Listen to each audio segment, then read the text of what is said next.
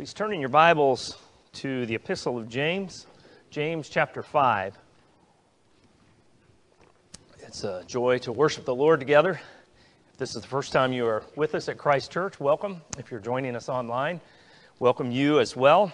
I trust that the Lord will speak in and through His Word to us. It's been a number of months since we've looked at the book of James.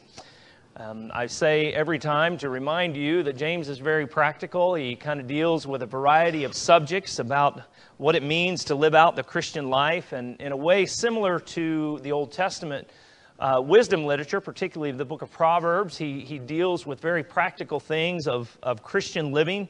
Those books were given to God's people to teach them how to live faithful lives under the covenant, and James is kind of a new covenant proverb book in a sense, and speaking to us how to live faithful lives. Earlier in chapter 4, James has warned us about our desires and how disordered desires leads to conflicts and quarrels. The antidote to that situation is humility. James tells us, living a life of repentance and dependence upon God, upon our Savior.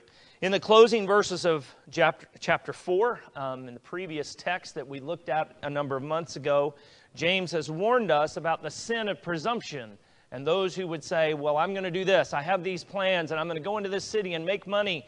And James says, be careful. You don't know what your life consists of. You're not guaranteed tomorrow. And how we must treat every day as a gift from God and seek to live every day for God's glory. And in a similar theme, James continues his offering of wisdom to us in chapter 5 and is very practical about how we live, and he gives very stern warnings on those who would misuse the blessings of riches. So let us go to God's Word, but before we do, let us go to Him in prayer and ask His blessing upon the reading and preaching of His Word. Let us pray. Lord, we need You, and we need Your Word. Lord, how Your Word corrects us and how we need it. Lord, it is sharp and powerful and quicker than any two-edged sword. And Lord, we pray that this morning it would go in cutting and come out cutting. Lord, that it would remove the parts of our heart that are set upon things other than You. May we wholly follow You, Lord, we pray. And may Your Word correct us as we need to have this morning. Lord, may the words of my mouth and the meditation of all of our hearts here this morning be acceptable in Thy sight, O Lord, our rock and our Redeemer. Amen. James 5, beginning with verse 1. Come now, you rich, weep and howl for the miseries that are coming upon you. Your riches have rotted, and your garments are moth-eaten. Your gold and silver have corroded, and their corrosion will be evidence against you and will eat your flesh like fire. You have laid up treasure in the last days. Behold, the wages of the laborers who mowed your fields, which you kept back by fraud, are crying out against you. And the cries of the harvesters have reached the ears of the Lord of hosts. You have lived on the earth in luxury and in self-indulgence. You have fattened your hearts in a day of slaughter. You have condemned and murdered the righteous person. He does not resist you. Amen. And we praise God that He has spoken to us in His holy and inerrant Word.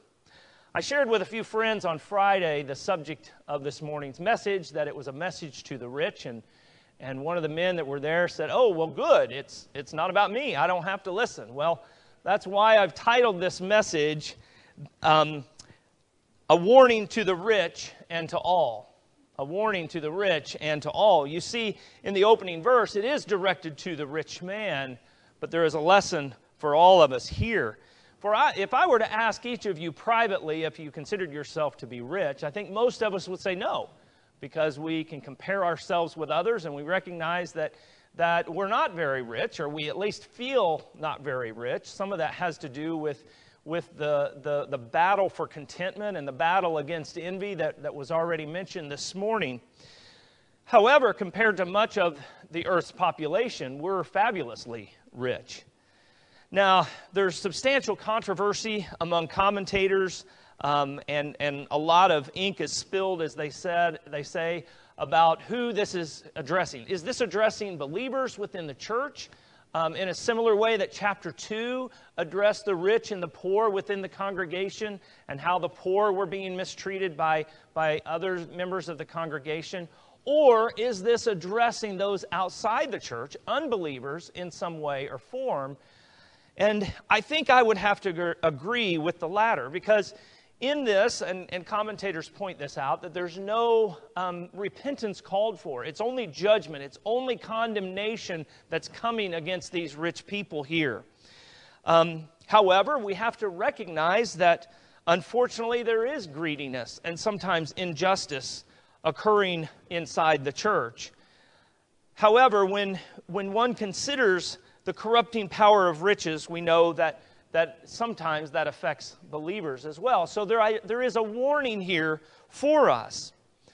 Various commentators have highlighted the similarities between James in this passage and some of the Old Testament prophets. We compared James to some of the Old Testament wisdom literature, but here in this text, we want to think about how the prophets sometimes speak against other nations, pagan nations that surround the people of God.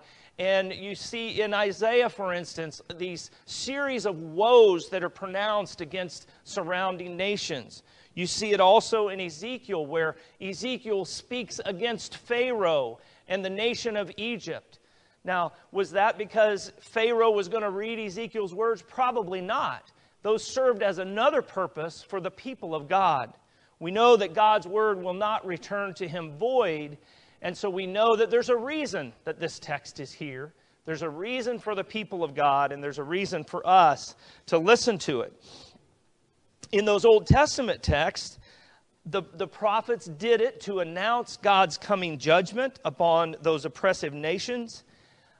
There's also a purpose in that served to comfort God's people and to teach them how to live pleasing lives to God. And I think all three of those things could be said about this text: as a warning, as a comfort, and as a teaching tool to teach God's people how to live. And all of those are in this text. So even if we consider this as being primarily about unbelievers, there's things we need here this morning as well. As we look at these verses, we see three things. First of all, that riches are fleeting. Secondly, that riches can corrupt. And then finally, that the misuse of riches brings condemnation. James has already told us, as we mentioned in the previous chapter, that life is fleeting. He says life is uncertain. And here he tells us that riches, too, are fleeting and uncertain. Riches will not last either. The words that James uses are quite searing. We know from previous texts that James is not afraid to be direct in how he approaches us and how he brings God's word. He's already dealt with the tensions between the rich and the poor. But here, as we've said, he's indirectly addressing the unbelieving rich. And it's as though he's taking it to the next level to really jolt them or to speak in such a way to help us understand the seriousness of what he's saying. He speaks to those who are likely rich landowners who employed day laborers to help them plant and harvest their crops and to make even more money. This language here is some of the strongest in the New Testament. Look at the first verse. He says, in a sense, listen here, you rich people. There are miseries coming upon you. Weep and howl for what is about to happen to you. Doesn't that sound like the voice of a prophet? I think it does. But why is James so harsh with the rich? Well, it's because of what they're doing. They're hoarding up wealth. They are thinking that their earthly treasure can be stored away and grow simply for their own enjoyment and comfort. They are stockpiling stuff. Now, when we think of the term hoarding, we might think of the TV show that portrays people that have some type of a disorder or something that causes them to collect and stockpile things that many people think are worthless, and eventually they live in a home filled with filth and decay. That's not what we need to think of when we think of hoarding in this text. What James is condemning here are those who probably have the nicest homes, who probably have people to take care of their home, to clean their home, to take care of their gardens or whatever it was. They are business owners, the wealthy farmers that have put their trust in riches. They're the ones that fail to recognize that everything belongs to God. They act as though their things are theirs and theirs alone. As believers in God, we know that everything belongs to God. But these men did not recognize that. They treated their possessions not as a gift, not as something that they were called to steward as God's children, but as something for their own personal enjoyment. They act as though they and their riches will last forever. But we know that riches do not last. We've seen, if you've lived very long, you've seen a series of economic downturns. When we lived in Wichita, it was centered around the aircraft industry. I moved to Houston, and everything's about oil. And there's ups and downs to these kinds of markets. And if you've lived very long, you've seen them. And many of you, unfortunately, have seen your investments go up and down as well. But we know that wealth is not certain. We are not guaranteed of prosperity. God said through the prophet Haggai to his people that he could simply blow upon the things that they hold dear and they would be gone. If you live only for money, if your life is only about stuff, James says in strong words, you will be judged.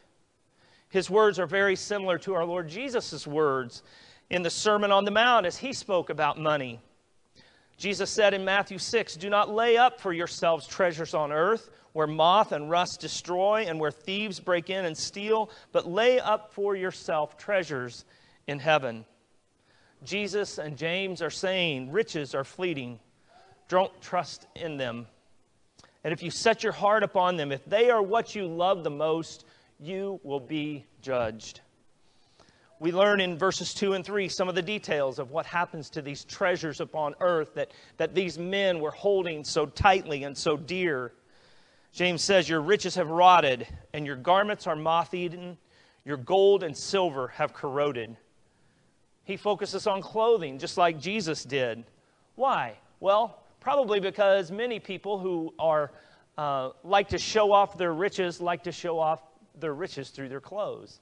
They like for you to know that they know fine clothes and that they can buy them and wear them. They make a statement where they go.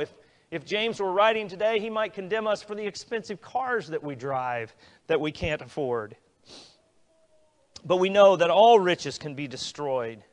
He says their fancy clothes are moth-eaten. Now that's a phrase that might be unfamiliar to some of the younger people in here. I remember going through closets and drawers and smelling mothballs as a kid because my mom would put those in there to keep the moths from laying eggs and the larvae from eating holes in clothes. I don't think that's probably as much of an issue in our airtight and air-conditioned homes as it used to be.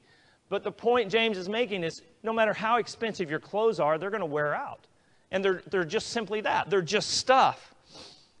Don't miss James's point. He's saying that even silver and gold, things that we recognize are not susceptible to rust in the sense that iron might be, those things can be corroded, figuratively speaking, as well.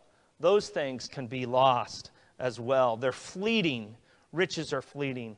All of the stuff you have is just stuff.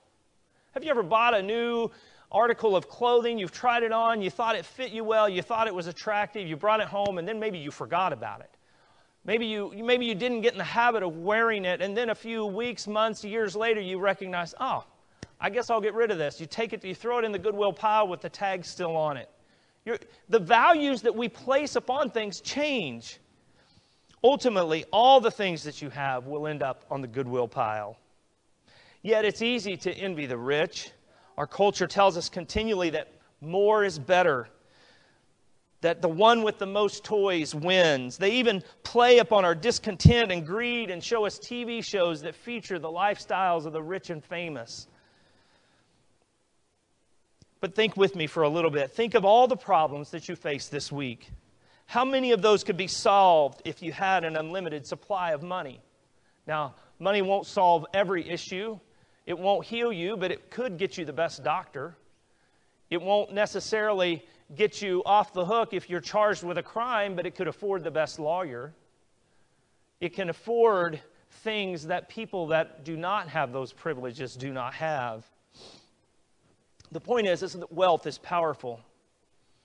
One author has stated our relationship to the things of the world like this: we resemble what we revere, either for ruin or restoration.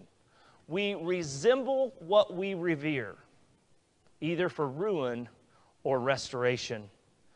This author is echoing the psalmist that we become what we worship.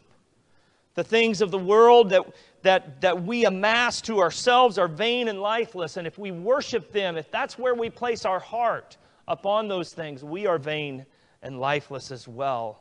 So what do you revere? What do you worship? Is your heart set upon the things above where Christ is? It is only in Him that we can truly find redemption and restoration. This passage helps us and reminds Christians that riches are fleeting. It shows us that even things that we think have enduring value still rust and corrode. Riches do not solve all your problems, and those who serve riches will meet a miserable end. Secondly, riches can corrupt. Not only are they fleeting and they will soon fly away, but they can corrupt us. Let me say that even more strongly. The improper view of riches will corrupt us. We can be sure of that. If we make it an idol, it will corrupt us. James helps us to see what the love of riches have done for the men in our text. Their greed has kept them from paying their employees. They kept back their wages by fraud. Men of that day, many of them were day laborers. We still have them today. Not very far from here, on any given morning, you can drive by various locations and find men that are eager to work for that day's labor, that day's wages. But in the first century, these men would work and they would get paid. They would eat the bread of that day. They would get up the next morning and do it all again. They didn't have the luxury of presuming that a job was waiting for them the next morning like most of us are used to. They needed every penny they earned from every day that they worked. These landowners, these wealthy farmers, or whatever they were that James is speaking to in these strong words, they received the benefit of that work. They profited from these laborers, and yet they were refusing to compensate them accordingly. To them, that was just a small amount. In a sense, a bother to them perhaps. But for the worker, it was his daily food. They were just the help. They were just cogs in the wealth-making machine. How affluence can lead to insensitivity. It's though the wages that the landowners had kept back were crying out from their pockets. They were speaking condemnation against them. Now, it's easy to hold men in contempt who mercilessly take advantage of others. Men like Bernie Madoff, if you remember from 10 or 15 years ago, the billionaire that was the mastermind of the greatest Ponzi scheme in history, had taken billions of dollars from investors. And it's easy to make someone like that a universal enemy. He was able to cheat for a long time, and he kept getting richer and richer. Yet that same evil that was in the heart of a man like that rests in all those who love their riches the most. It's only a difference of degrees. Too many people want just a little more and a little more until their lives are consumed with getting more wealth, more stuff. They're on an endless quest to get more. However, God calls His people to something different. We are called to have compassion upon the poor and disadvantaged. Under the Old Covenant, the people of God were told to leave the corners of their field unharvested. The purpose of that was that so the poor could come along and glean the grain and reap the benefit of those landowners. They were called to leave grapes in the vineyard. So in a similar fashion, the poor could come along and receive the benefit of that. God spoke through Zechariah the prophet saying, "Thus says the Lord of hosts, render true judgment, show kindness and mercy to one another. Do not oppress the widow, the fatherless, the sojourner, or the poor." We see all throughout Scripture that God has a special place in His heart for the underprivileged, for the disadvantaged, for the widow, the poor, the fatherless, the orphan. So we, as followers of God, as God's children, as followers of the Lord Jesus Christ, we too should share that passion and that compassion for those. God's people are to be ones who love mercy, who give generously, and strive to be just in all their dealings. But the men of this text were none of those things. In fact, verse 5 tells us that they condemned and murdered the righteous man. These workers were suffering physically and lacking their daily bread, and perhaps some had even died because of the fraud of these men. The word condemned is a legal word meaning to pronounce judgment against someone, and it's very possible that they were even involved in legal disputes with these landowners over their wages. We don't know for sure, but they lost because they took advantage of them. They were condemned by these landowners. And the sad thing is they seem unable to resist them. The end of our text says, the righteous one does not resist you. It's very likely they did not because they could not. And it seemed that these landowners had gotten away with it, just like many are able to today. Yet God is watching. And that brings us to our third point, that the misuse of riches brings God's wrath and condemnation. God sees the plight of those who have suffered. Just as the cry of the withheld wages were crying out, so the cries of the oppressed reach the ears of our Lord. And if you notice here in the ESV, it calls him the Lord of hosts. That's that word Sabaoth. The Lord Sabaoth, which means the God of the armies. Martin Luther used that in his hymn, A Mighty Fortress is Our God. Lord Sabaoth, his name. He never changes. He is the God of the armies. This is Jehovah that will win in the day of battle. These men lived in the world as though it was all that there was. They were unaware of God's gaze upon them. 3 times in these verses, we see references to God's judgment. The first is in verse 3. Look with me, if you will, at that part. It says that you have laid up treasure in these last days. They were in that day, and we are still, 2,000 years later, living in the last days. Now, that's a phrase that I heard often growing up, but never heard it defined very well. In my youth, I just assumed it happened probably 10 or 20 years maybe before I was born, maybe a little before that, maybe with the dawn of the nuclear age. I really didn't know. But biblically speaking, and when you read Acts 2 and you look at Peter's sermon, the last days were prophesied by the prophet Joel, and Peter said in that sermon, this is being fulfilled today. So what we see about the last days and what we need to remember when we see that phrase in Scripture, we need to think about Christ's death, His resurrection, His ascension, the coming of the Holy Spirit, all of those things that happen at the end of the Gospels and the beginning of the Acts of the Apostles, up until now, till Christ returns. That's all the last days. But when you see that phrase, it should remind you that Christ is coming. We don't talk about Christ's second return a lot, but Christ is coming, and Christ will come as a judge. And that's what James is saying to these men. Christ is coming. You're heaping up these treasures in these last days. But be reminded, these are the last days that you live in. And there's a reason he puts that in there. Ask yourself this morning, when you stand before the judgment seat of Christ, how will you wish you have spent your money? We are all reasonable men and women, and we should remember that the choices we make today, we're going to remember those on the day of judgment. We need to live today with that in view. We need to make choices today that we wish we would have made on that day of judgment. Think about how God measures wealth and generosity and live accordingly. He sees all today, and we must give account someday. The second reference is what we just mentioned, that He is Lord Sabaoth. He is the God of armies. He's the God who delivers. He's the King of kings and Lord of lords. He's the one who is and was and is to come.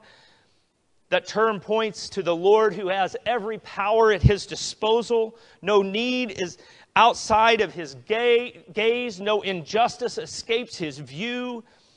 Here, the righteous may have lost their day in man's court, but in the courtroom of God, the judge sees all. He knows all, and he will make all things right. Hebrews 4 reminds us that no creature is hidden from his sight, but all are naked and exposed to the eyes of him to whom we must give account. He is the Lord and judge of all the earth. That should make a difference in how we live. The third reference to God's judgment is in verse 5. He says that these ungodly rich men have lived on the earth in luxury and self-indulgence. They have fattened their hearts in a day of slaughter. The language used here points to extravagant comfort, soft and luxurious ease. The phrase lived in pleasure suggests the breaking down of restraints. Together, they convey a message of a life without self-denial. A life where one could pursue anything they so choose, whether it be noble or wicked. It's not necessarily saying that they're pursuing vice, but it's saying they have everything at their disposal. And that's true for filthy rich people today, that they have everything at their disposal. One thinks of the rich man and Lazarus, of whom Jesus spoke in Luke 16. The man enjoyed all the fine things of life. The text says that he was clothed in purple and fine linen and feasted sumptuously every day. Here he is just enjoying every day to the fullest because he had that privilege compared to this poor man that he ignored. The rich man, of course, in that parable was lost in eternity, and then he could only be reminded of the good things that he had enjoyed in this life. The good things that he enjoyed because he had everything at his disposal on this earth were only a memory that tormented him. That man and the men in our text had lived only for this life. They had no idea that one day there would be a reckoning. They would be called to give account. Their self-indulgence only served to further condemn them and to fatten them for the day of judgment. As I thought of this, I thought of a kind of a homely experience from my past. When we lived in Kansas, we had chickens. And I was told by a friend of mine that also raised chickens, he said, get this one breed of chicken because they put on weight so fast, you will be amazed. And you can butcher them in 8 weeks and they'll weigh 8 pounds or whatever they were supposed to weigh. The thing about these chickens was, by about 6 weeks, they were so fat they couldn't move. And all they did all day was sit and eat. And I was tempted to pull the food away from them because that's all they did was just ate and got fatter. However, I wanted them to be fat because in a couple weeks I was going to put them in the freezer. And I wanted every ounce on those chicken legs that I could get. And so they just sat there and got fatter. And that illustration is kind of gruesome and earthy, but that's really what James is saying. That's what these rich people were doing. They were just feeding themselves and getting fatter, not recognizing the judgment of God that was coming upon them. So how do we view this text, these harsh words towards these unjust, unbelieving rich people? What is the gospel solution? What is the alternative to what we see here? Well, it's pretty black and white. There's a lot of negative here, and it's hard to think very positive on a text like this. But it's easy, in a sense, when we look at the contrast of what these people were doing and what we are called to, and how we are called to live, and what we are called to love when it comes to money. Scripture is full of teaching about money. We've talked about some of that from Christ's Sermon on the Mount. But first, we must remember that wealth has a purpose. I'm not here to say that it's wrong to be rich. If you have millions of dollars in your bank account, praise the Lord. I'm happy for that. I hope that you use that and steward that for God's glory. It's not wrong to be rich, but it is wrong to desire riches. 1 Timothy 6 says, "But those who desire to be rich fall into temptation, into a snare, into many senseless and harmful desires that plunge people into ruin and destruction." So it's not wrong to have money, but it is wrong to love money. That same passage speaks about the love of money is the root of all kinds of evil. He says in 1 Peter, it is through this craving that some have wandered away from the faith and pierced themselves with many pangs. As James has often challenged us, where is your heart in this? Are you setting your affection on things below or on things above? We have been blessed with every spiritual blessing in Christ. We have been given so much. That's where our hearts should be. But you don't have to be super rich to be a hoarder or to be greedy. It's a matter of your heart. You can be greedy over that cup of coffee from Starbucks. That can become a functional idol to you. Where your treasure is, that is where your heart is, Jesus said. Is your treasure in heaven this morning? Is that where you're laying up treasure? That's the way you preserve your wealth, by laying it up in heaven. I hope you are familiar with the book by Randy Alcorn, The Treasure Principle. He has many great quotes in there, but one that I want to leave with you this morning is that God prospers me, he says, not to raise my standard of living, but to raise my standard of giving. God gives us more money than we need so that we can give generously. Are you living in that way? I hope it's easy as you see these strong words against the rich, these unbelieving rich, to consider the opposite of their actions, of things that we should pursue as followers of Christ. I appreciated in Brother Darrell's Sunday school class, he asked us several times, are you wholly following the Lord? And so I want to bring that down and fine-tune it a little bit. Are you wholly following the Lord with your checkbook? You know, when we give, and this is not wrong, but if we give to a Christian organization, we expect them to be responsible. And there's even a seal of approval of an organization that independently audits some organizations to make sure that they are above board in all their financial transactions. But what about you? Are you willing to let God scrutinize your spending? Are you seeking to spend every dollar for His glory and for the good of others? So look at what they did. They were hoarders. We already said that. But against that, we consider wise stewardship. God calls us to wise stewardship. He doesn't call us to poverty necessarily, but He calls us to be good stewards of everything that He has given to us. These men were greedy. And over against that, we, as followers of Christ, should be compassionate. We should live lives of contentment and generosity. That same passage in 1 Timothy says, therefore, having food and raiment, let us therewith be content. We're called to be content with the simple things of life. Kevin DeYoung, in his effort to describe a biblical view of riches, has said that we should enjoy them the most, need them the least, and give them away most freely. We should enjoy them the most. It's fine to enjoy the things that God has given, the blessings that He has placed upon you. Enjoy them to His glory. But need them the least. Don't need those things. And be willing to give them away most freely. These men described in the text were extravagant. They lived lives of self-indulgence. And over against that, as we've already alluded, we should live lives of simplicity and self-denial.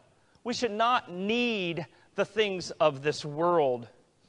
A man told me a story of a man who had purchased a boat, and he was asking his friends what he should name the boat. People like to put names on their boats, give it some character.